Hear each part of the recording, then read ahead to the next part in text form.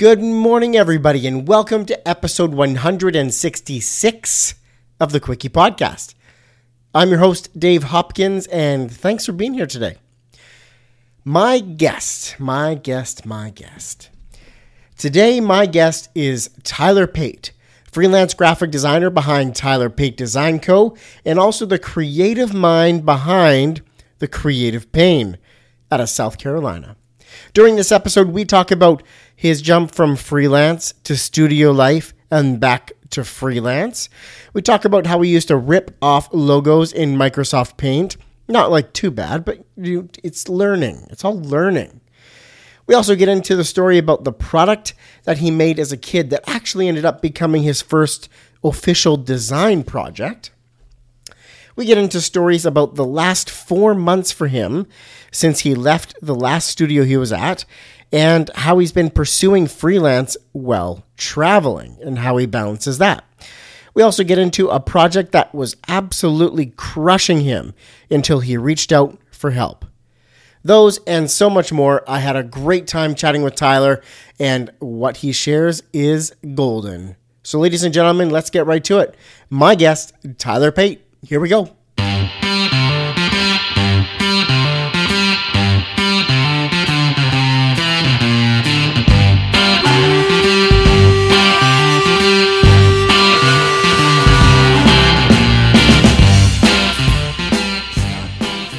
Welcome to the Quickie Podcast, the daily interview show where we talk to graphic designers about their journey to the creative field.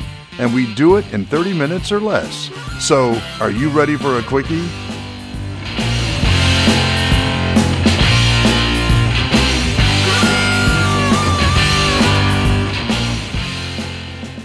Hey, Tyler, how you doing today? Doing good, man. Awesome. Real good. Thanks so much for being a guest on the show today. Thank you, man. It means a lot to show, a little interest back. Awesome. Well, are you ready for a quickie? Let's go for it. Beauty. Well, let's start with the tough stuff. Briefly tell the listeners about yourself. I'm Tyler Pate. I am a designer, illustrator, all-around creative. I am freelancing under Tyler Pate Design Co. and also the creative mind behind the Creative Pain. Perfect. So tell me a little bit more about the Creative Pain. Man, it's one of those passion projects to its fullest. I always try to give talks and indulge people on the balance between the work that pays the bills and then the passion project that really keeps your mind sane. Mm-hmm. The Creative Pain has been that for me.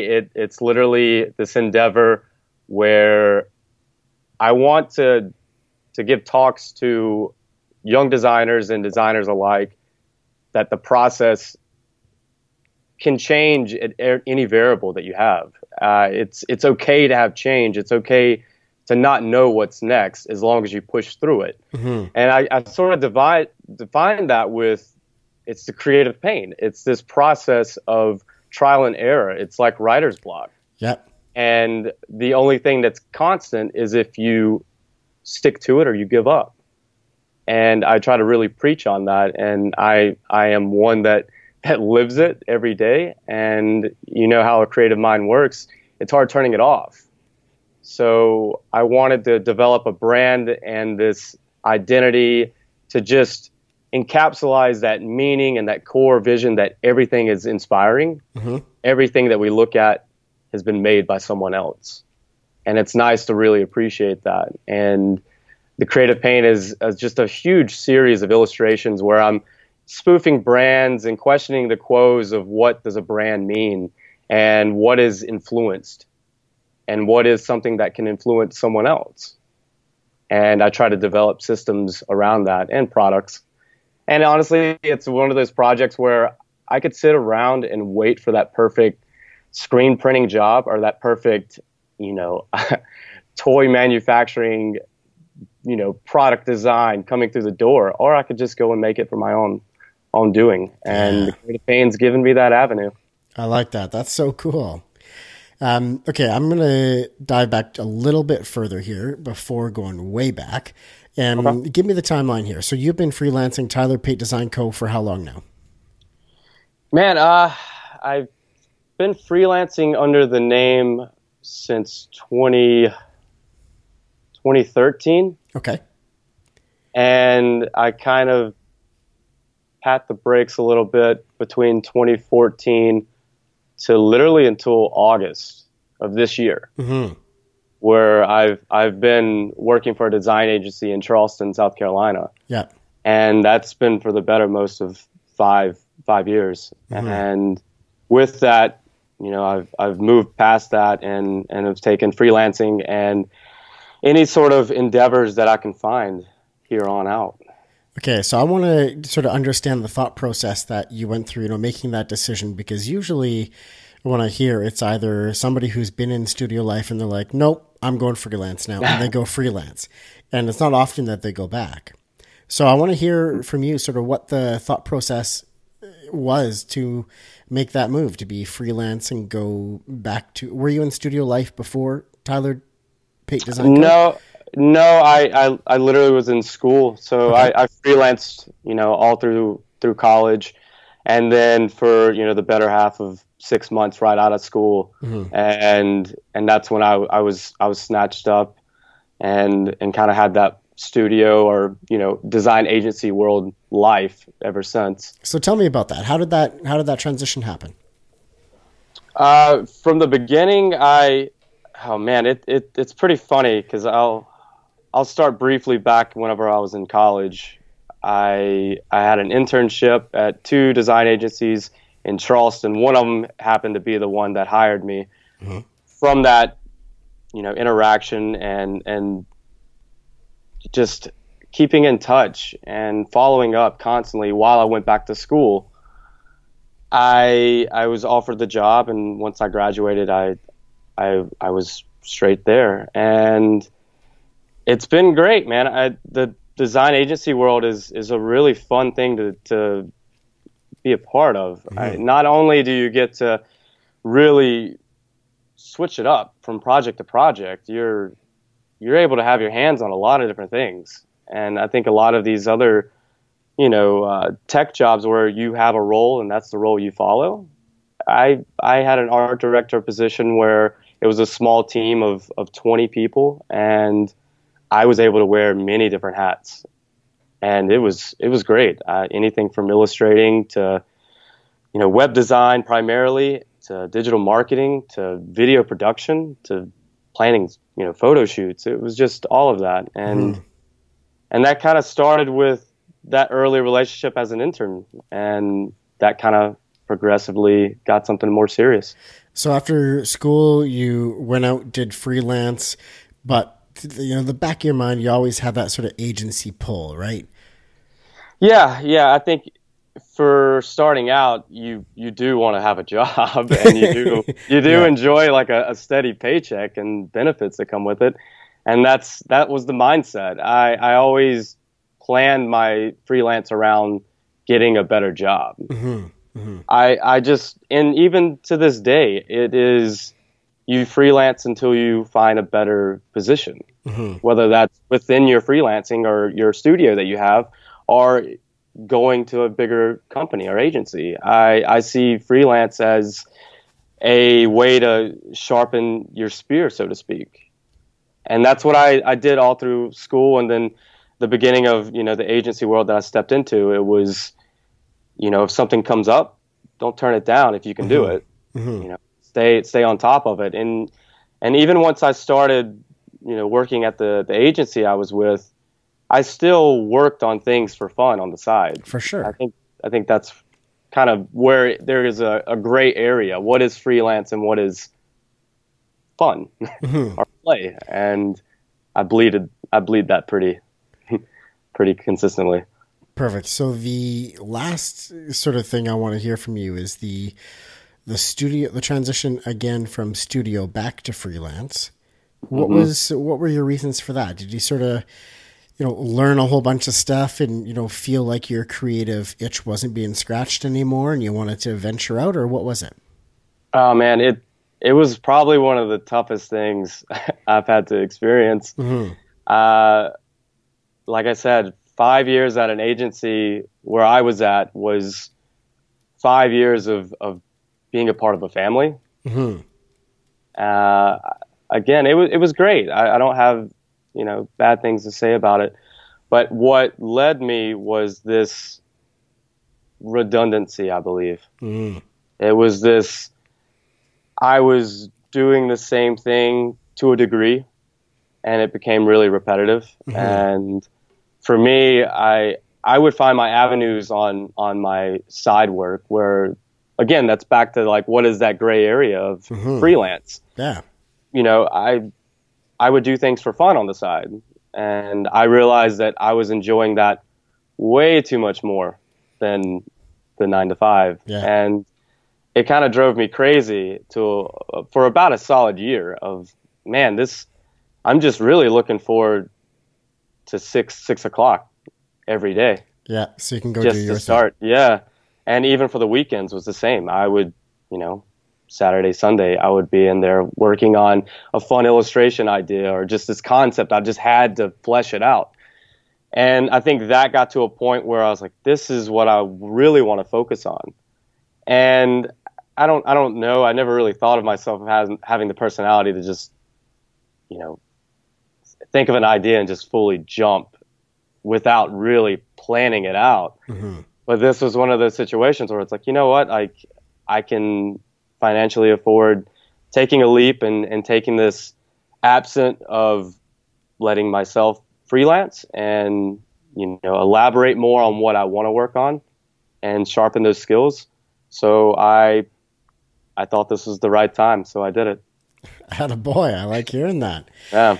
All right, I'm going to even go even further back now. And I want to ask you about your childhood. And I want to hear if you feel that you had a creative childhood that sort of pointed you in this career path. Yeah. I didn't really grow up in a creative family, so to speak. I definitely had a very open-minded childhood. Whatever you wanted to do and had interest to, I was given the opportunity to do it. I always was drawing. Like, seriously, it's funny thinking back on it. I would always tinker, play with Legos, play with some sort of like train set and figure out how it works. And I think there was a point where that bled into art when it came time to just really discover who I am. And skateboarding really was that pinnacle moment for me. It was something that I was able to identify, be a part of, and experience what, in a way, brand influence is. And I got to experience it from a consumer standpoint of not even understanding what was being happened. I fell for it. I fell for the culture, which led into me being obsessed with graphics. The boards became a problem. The complete sets became a problem when it came to like, I needed the matching wheels. I needed the colored bearings. I was just like these OCDs I never knew I had. And, right down to like placements of stickers. Like, where do these stickers go? I'm not going to use these stickers. I got so crazy with it. I was collecting tags. Like, I was collecting stickers in a binder. I would never use them because I wanted to collect these references. And I didn't understand what it was. I was like, I guess collecting like baseball cards. Okay, but so you're in that situation where the consumer, you're interacting with all of these brands, all of these graphics, all of these visuals, all of these cues. At what point did the switch go and you go, oh, that's what they did. I love that. I want to do that. When did that happen? Oh, man, it's funny because I was thinking about this. I went through this whole period about 3 or 4 years ago trying to figure out why I am drawn to certain styles and just design in general. And I thought about it, and, it made me think about these moments. I was probably 13 or so in elementary school. And I would make these bootleg stickers of, design like logos of Element, Dark Star, these skateboarding companies, Audio Shoes. I would just rip these logos off in Microsoft Paint and then print them on sticker paper, cut them out, and sell them to the kids at school. And I had always had this knack of, I don't know, I don't want to say wheeling and dealing, but I very much was hustling the kids in school, whether it was selling yeah, candy. that's the real stuff. That's a real element. Yeah. That's Yeah, I know. It's like those stickers are supposed to peel off when they get wet. You know what I mean? Yeah. That cheap stuff is rogue. But I did. I always would brand it, and I think that melted down quite literally into a project I did around the same time where I made my own skateboard wax. And this is where it all came together, because I used a muffin pan. Nice. I melted down just house candles into this muffin pan so that I would have this cylinder looking piece of wax. Yeah. And then at that point I was like, well, I need a logo. so I just drew like this little guy skateboarding and grinding down this rail, and I scanned it and positioned it in Microsoft Paint to where I had a bunch of little labels, so to speak. I just didn't realize what that was at the time. I just realized, like, well, this is how I bought it, so I need to do the same. And I printed them out, put the label in the wax, and then got like cooking saran wrap and wrapped around it and pressed the iron on the back so it would seal it. Yeah. Destroyed the iron because that's not the type of saran wrap that you iron. But I learned that it was a product at that point, and I would go to school and sell it. And it was the coolest thing that, you know, it's like, oh, well, I need to make a poster for it. And I would just redraw the logo on a piece of paper and color it in with markers and colored pencils. So to your point, like, you know, what was that moment? I didn't know at the time until looking back on it that the moment was, I was naive that what I was doing could be a job. Yeah. I was thinking that's what you had to do if you wanted it to be legitimized. Mm-hmm. So that was your first graphic design project. In a way, yeah. I guess so over 13, cool. making some wax. I love it. All right, so after that, was it straight going to art school for you and went through that process? No, I remember in high school I had skills in various forms of art. You know, I was never, you know, proficient in one of them. I enjoyed drawing. I enjoyed crafting. I enjoyed sculpting and painting. Mm-hmm. And I got to a point where I started becoming aware of stencil art. Mm-hmm. And that started to then pivot me into a whole nother medium of artists, you know, like Shepard Fairey. And that was like, well, he's a graphic designer. I want to do what he's doing, make murals and make products, and there's apparel to that. And then all of this can kind of bleed under one umbrella, which is a brand. And I was like, what is it to make a brand? And I just Googled that, and that was graphic design. So that was where I went. So here we go. Awesome. Yeah. That's so cool. I love that wax story. And mom was cool with it, I'm sure. Yeah. It was quite an endeavor. And I went to Francis Marion University in Florence, South Carolina, small school, primarily known for nursing and business. Yeah. And I got a small visual communication degree. It was a big move for me. Yeah. Right on. So I want to now ask Tyler, who are some of the designers and brands that you look up to and closely follow? And what about them do you like? Man, designers. I have to say that consistently it's always been Shepard Fairey. Mm-hmm. There's something about his story. I mean, he's from Charleston, South Carolina, so I do think about that a lot. Of, you know, growing up in the South, you do get a stigma of like, how do you really indulge yourself in all of the perks of a bigger city? Mm-hmm. How do you get involved in these communities? And, you know, you've been brought up in lack of one, at least for my situation. So I really grasped him a lot because of that upbringing and the fact that I learned from him this idea of the significance of repetition and numbers. And you can create meaning from that. And if there's some situation of you not having the resources or you not having the clear focus, you can at least repeat it enough, whatever you're doing, to where it could have value and relevance to it. And that's the inspiring part to it. Mm-hmm. And that kind of gets back to the creative pain. It's just, if you do it enough, it'll make sense one day in volume. I like that. If you do it enough, it'll make sense one day. Yeah. It's a simple way of thinking about it, but it's something that reminds me. Yeah. And back to your question. Yeah. Shepard Fairey, I feel, did a really good job of that. And it's pretty inspiring to see the different mediums he's able to transition that brand to, and how he's able to use the platform that he has to further educate. I mean, people like myself. I grew up in a world where, he was there, mm-hmm. and I was inspired by it.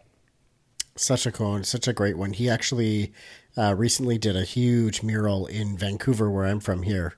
Yeah. That was just massive for the Vancouver Mural Festival. Wow. There's so many talented artists, illustrators, mm-hmm. designers, all that came out and did work for that. It was just incredible. Yeah. So, Tyler, I want to ask you about print and packaging now. I want to hear how you have utilized print and packaging in your design career, and any stories around that you have. Yeah, man, I always think about the final steps of any project. How can I get this on a business card? How can I get this in a brochure? How can I just have this a physical, tangible thing in my hands? Mm-hmm. And I am almost obsessed with the process and how you display the process in a final piece that sums up everything you did. Mm-hmm. And I love to be able to showcase that in a print piece. And I found in the past, like, some of the best ways to explain that working. There was this one time where I did this whole branding project. I ended up with a logo and this branding system, and then they needed a business card, simple business card. Mm-hmm. I knew that this one company I could use to print it would do a really good job, and they would really quick turnaround and give me something tangible that I can then do a photo shoot of. Mm-hmm. And with that in mind, I did just that. And it was one of those where I could have just used a mock-up. I could have just put this in Photoshop. I could have, stopped there and then had this in probably a quarter of the time. Mm-hmm. But I just know that if you can have it physical, that's a part of the story. It's like that existed. Yeah. That wasn't just a picture of a mock-up of, some fake, skewed object. Mm-hmm. It's like, no, that exists. And, from that, like, I like taking that and then finding places in the world that this makes sense to be taken photos of. And with this one situation, I found this one little flower pot that had like the right colored dirt and textures in it. And if you cropped in on the inside of this flower pot enough with this business card, it looked like it was in a wooded scene. It was that simple. It looked like it was in the woods.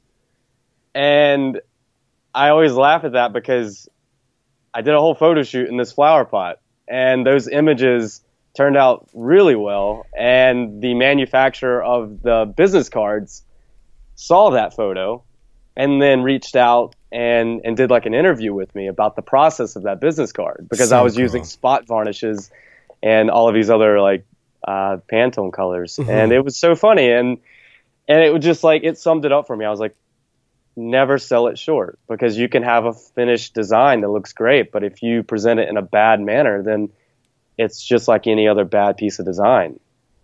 The execution of the final result is everything. And I think print is the only way that I can truly simplify that in a way that makes the most sense. It's well said. The paper quality. Yeah. It's something else, man. I love it. I love that. Have you had a chance to dabble a lot with screen printing and all kinds of different print? Yeah, man. Screen printing is actually one of my favorites. I did a couple classes in college.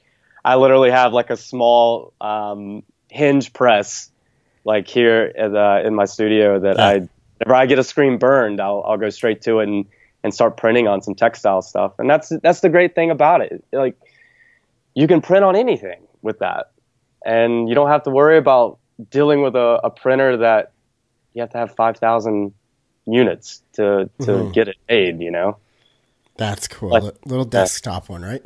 Yeah. That's cool.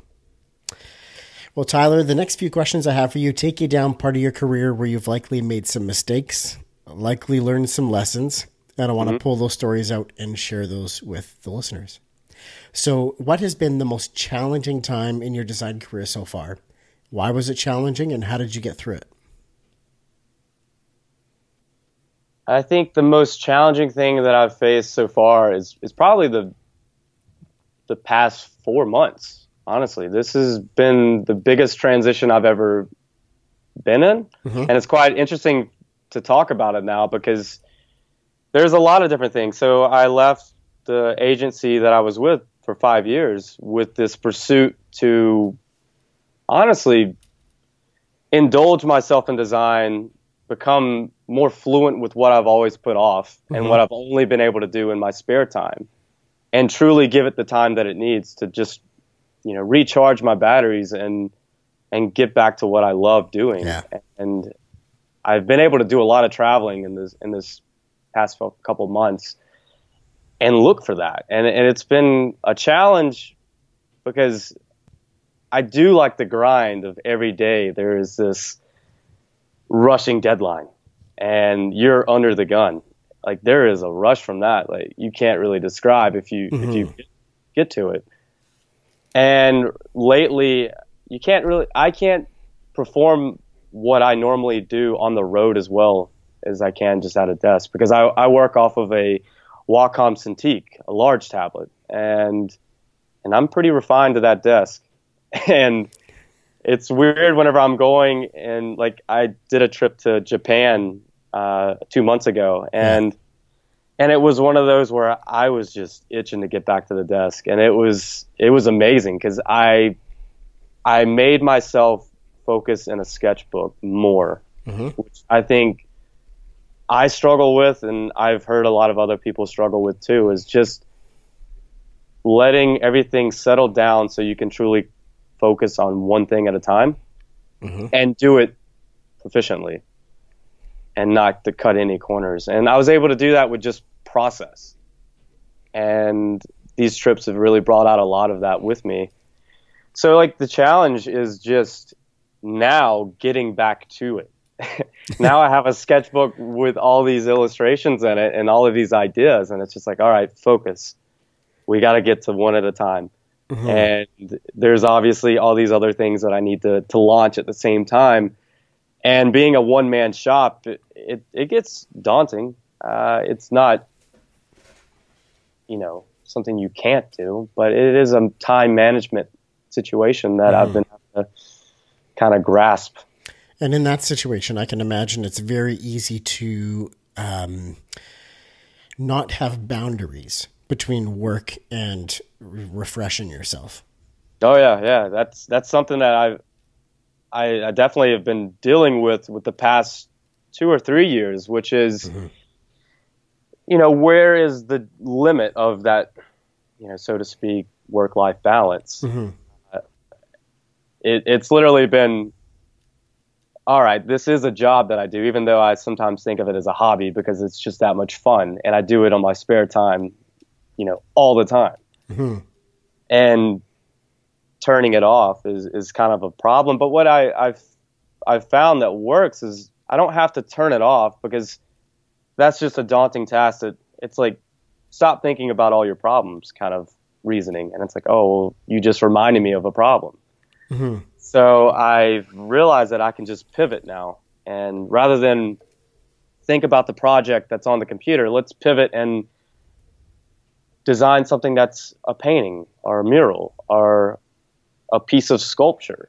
And that's kind of what, not to always tie it back to the creative pain, but that's where that's helped me a lot. I always have these different avenues with that brand where I can pivot and I can now just focus on a product design and how can I make these, these wall arts and varnishing and making these resin molds and all these little things that I find, occupying my spare time. Those are refreshing. Those are really what keeps me creative and excited to get back to the computer whenever I finish one of those. Very cool. So you're really sort of trying to figure this out live. So the biggest, the most challenging time is right now. Why was it challenging? Well, here's all the reasons. And how did I get through it? I'll let you know. Yeah, that's exactly it. I can tell you where I'm at, but where I'm going, it is exciting. I mean, to be able to step away and realize that everything is in front of you is just such a crazy feeling. Like, you have this project you've always wanted to work on, well, go do it. That's kind of the mindset. And it's like, oh, how do I reach out to this company? Well, figure out the time and figure out a way to reach out to that company, because this is the time to do it. Got it. So now, Tyler, I want to get a little bit more specific. I want you to take us to a story about a design or a project that you were a part of that did not go well or bring the desired result. What was that like? How did that feel? Can you take us to that story? Yeah, there's always one of those at different degrees with any branding project that I've had. One that sticks out is one of the larger branding projects that I was able to work on, where it was literally a design by committee. And it was for this organization in Charleston that I was pitching to a table of, 6, 7, 8 people, and then they would have to pitch it to their higher ups later. So it's kind of a weird thing to pitch, and you can have that enthusiasm, you can have that charm to it, but know that it's not going to translate when they pitch it. Yeah, that's always tough. It's really tough. So I had this project where that was the case, and man, I went through the ringer. Like, it's comparable to a boxing match for sure, because it went about every round it could go.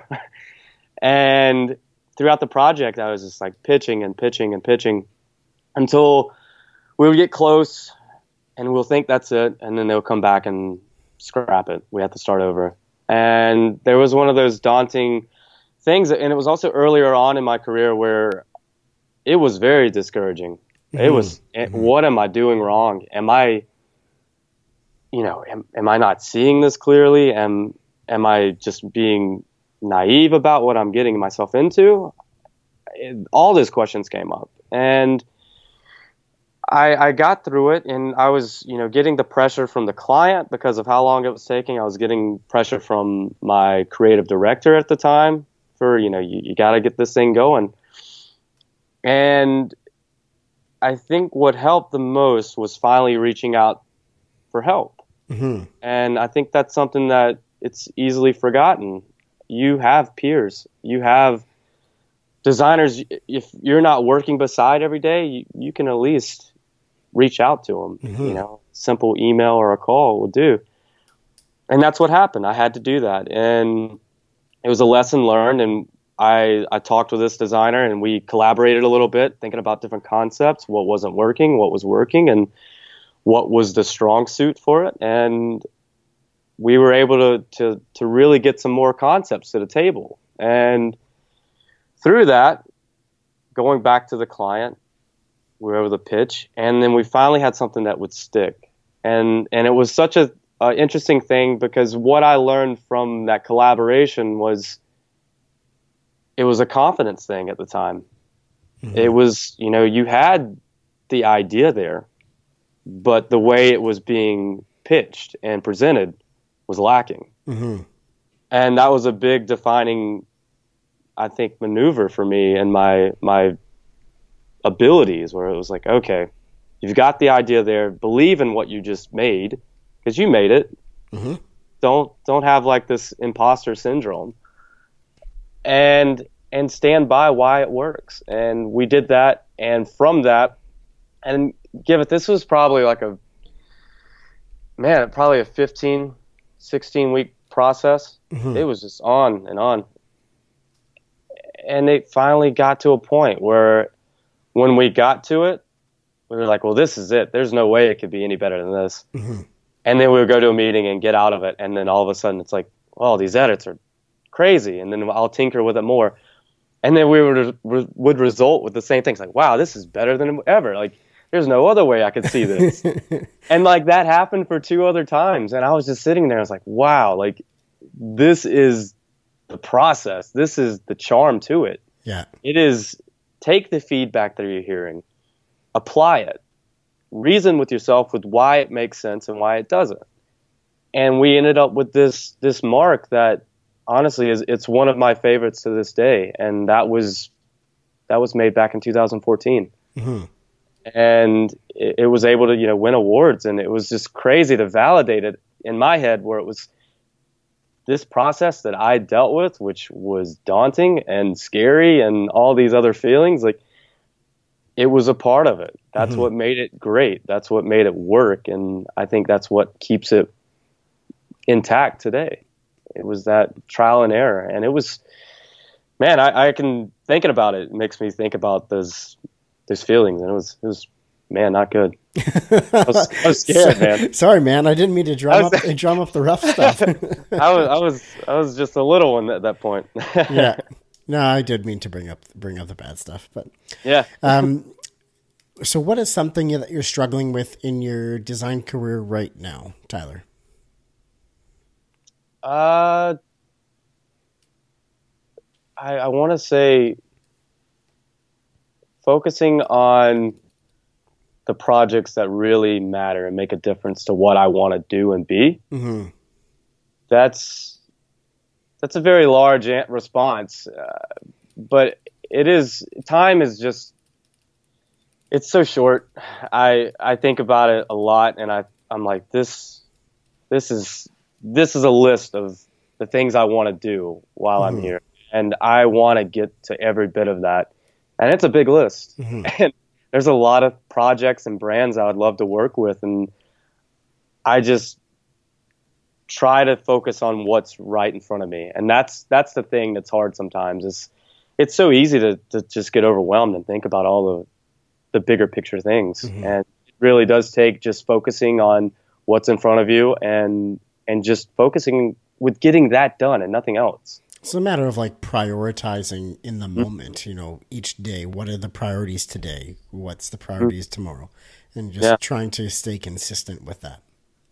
Yeah, because you have to chip away at everything at once, mm-hmm. which is what I've learned. You really can't, depending on the project, you really can't just put it on hold and shelf it. Mm-hmm. You have to micromanage and multitask as much as possible. And it's interesting to do that with like personal projects. Yeah. Yeah. Because there's a lot of them. Got it. All right, Tyler, I'm going to turn this bus around for you. I want you to tell me now about a project that you've been a part of that you are the most proud of, the one that just makes your heart sing. Yeah. This will probably tie it back to the earlier conversations we had, where while working at this agency, coincidentally enough, one of the projects that I was assigned to was the production and development of the website on Art Fields, which is a design and art competition that's held in Lake City, South Carolina. Okay. Which is the hometown of where I went to high school at. I went to Lake City High School. And what was so crazy about that project was that's one of the largest art competitions, I believe, in the Southeast. And what that has done to the community in Lake City, it's so amazing. When I went to school there, it was not known for art. It was not known for this collaborative endeavor that we're all trying to pursue. It was very, cookie cutter in some ways. And what Art Fields has done for that city has just brought this culture and this whole other generation of inspiration to the youth and possibilities that it was so cool to be a part of something that's so big and relevant to that city now. Mm-hmm. And whenever I was able to develop the entire website, it was really cool. And to see that when I went back for the art competition, I'm seeing the graphics that I made. I'm seeing, the color palettes and how they're being used throughout the entire city. Mm-hmm. And it's cool. I don't know how else to really explain it, because I'm excited to know that progression can happen. And it's up to everyone in their own position to give back to what you had before. Mm-hmm. And this was one of those moments where I was able to help, I think, make it better. And it was a really good experience to see and see people enjoy it, It's impactful. Yeah. It's not just a new logo for a grocery store product or something like that. It's impactful. Mm-hmm. Yeah. So cool. I love that. Tyler, you've reached the point of the show for the Ask It Forward question, my friend.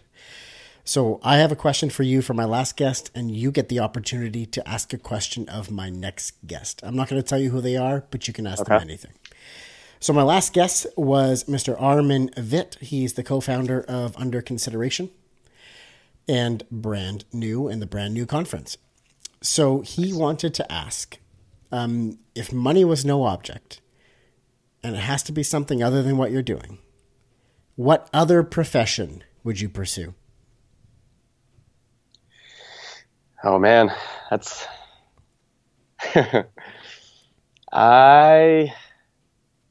So this is where money doesn't matter. No money, huh? Oh, money's no object. Money's no object. You're sorted for the next 50 years of your life, 5 years, whatever. You're sorted financially.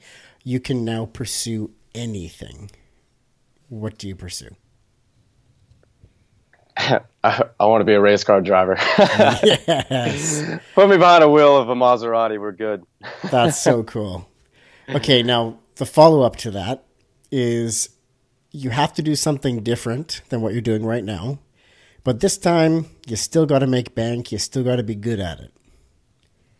What profession do you pursue now? Oh, man.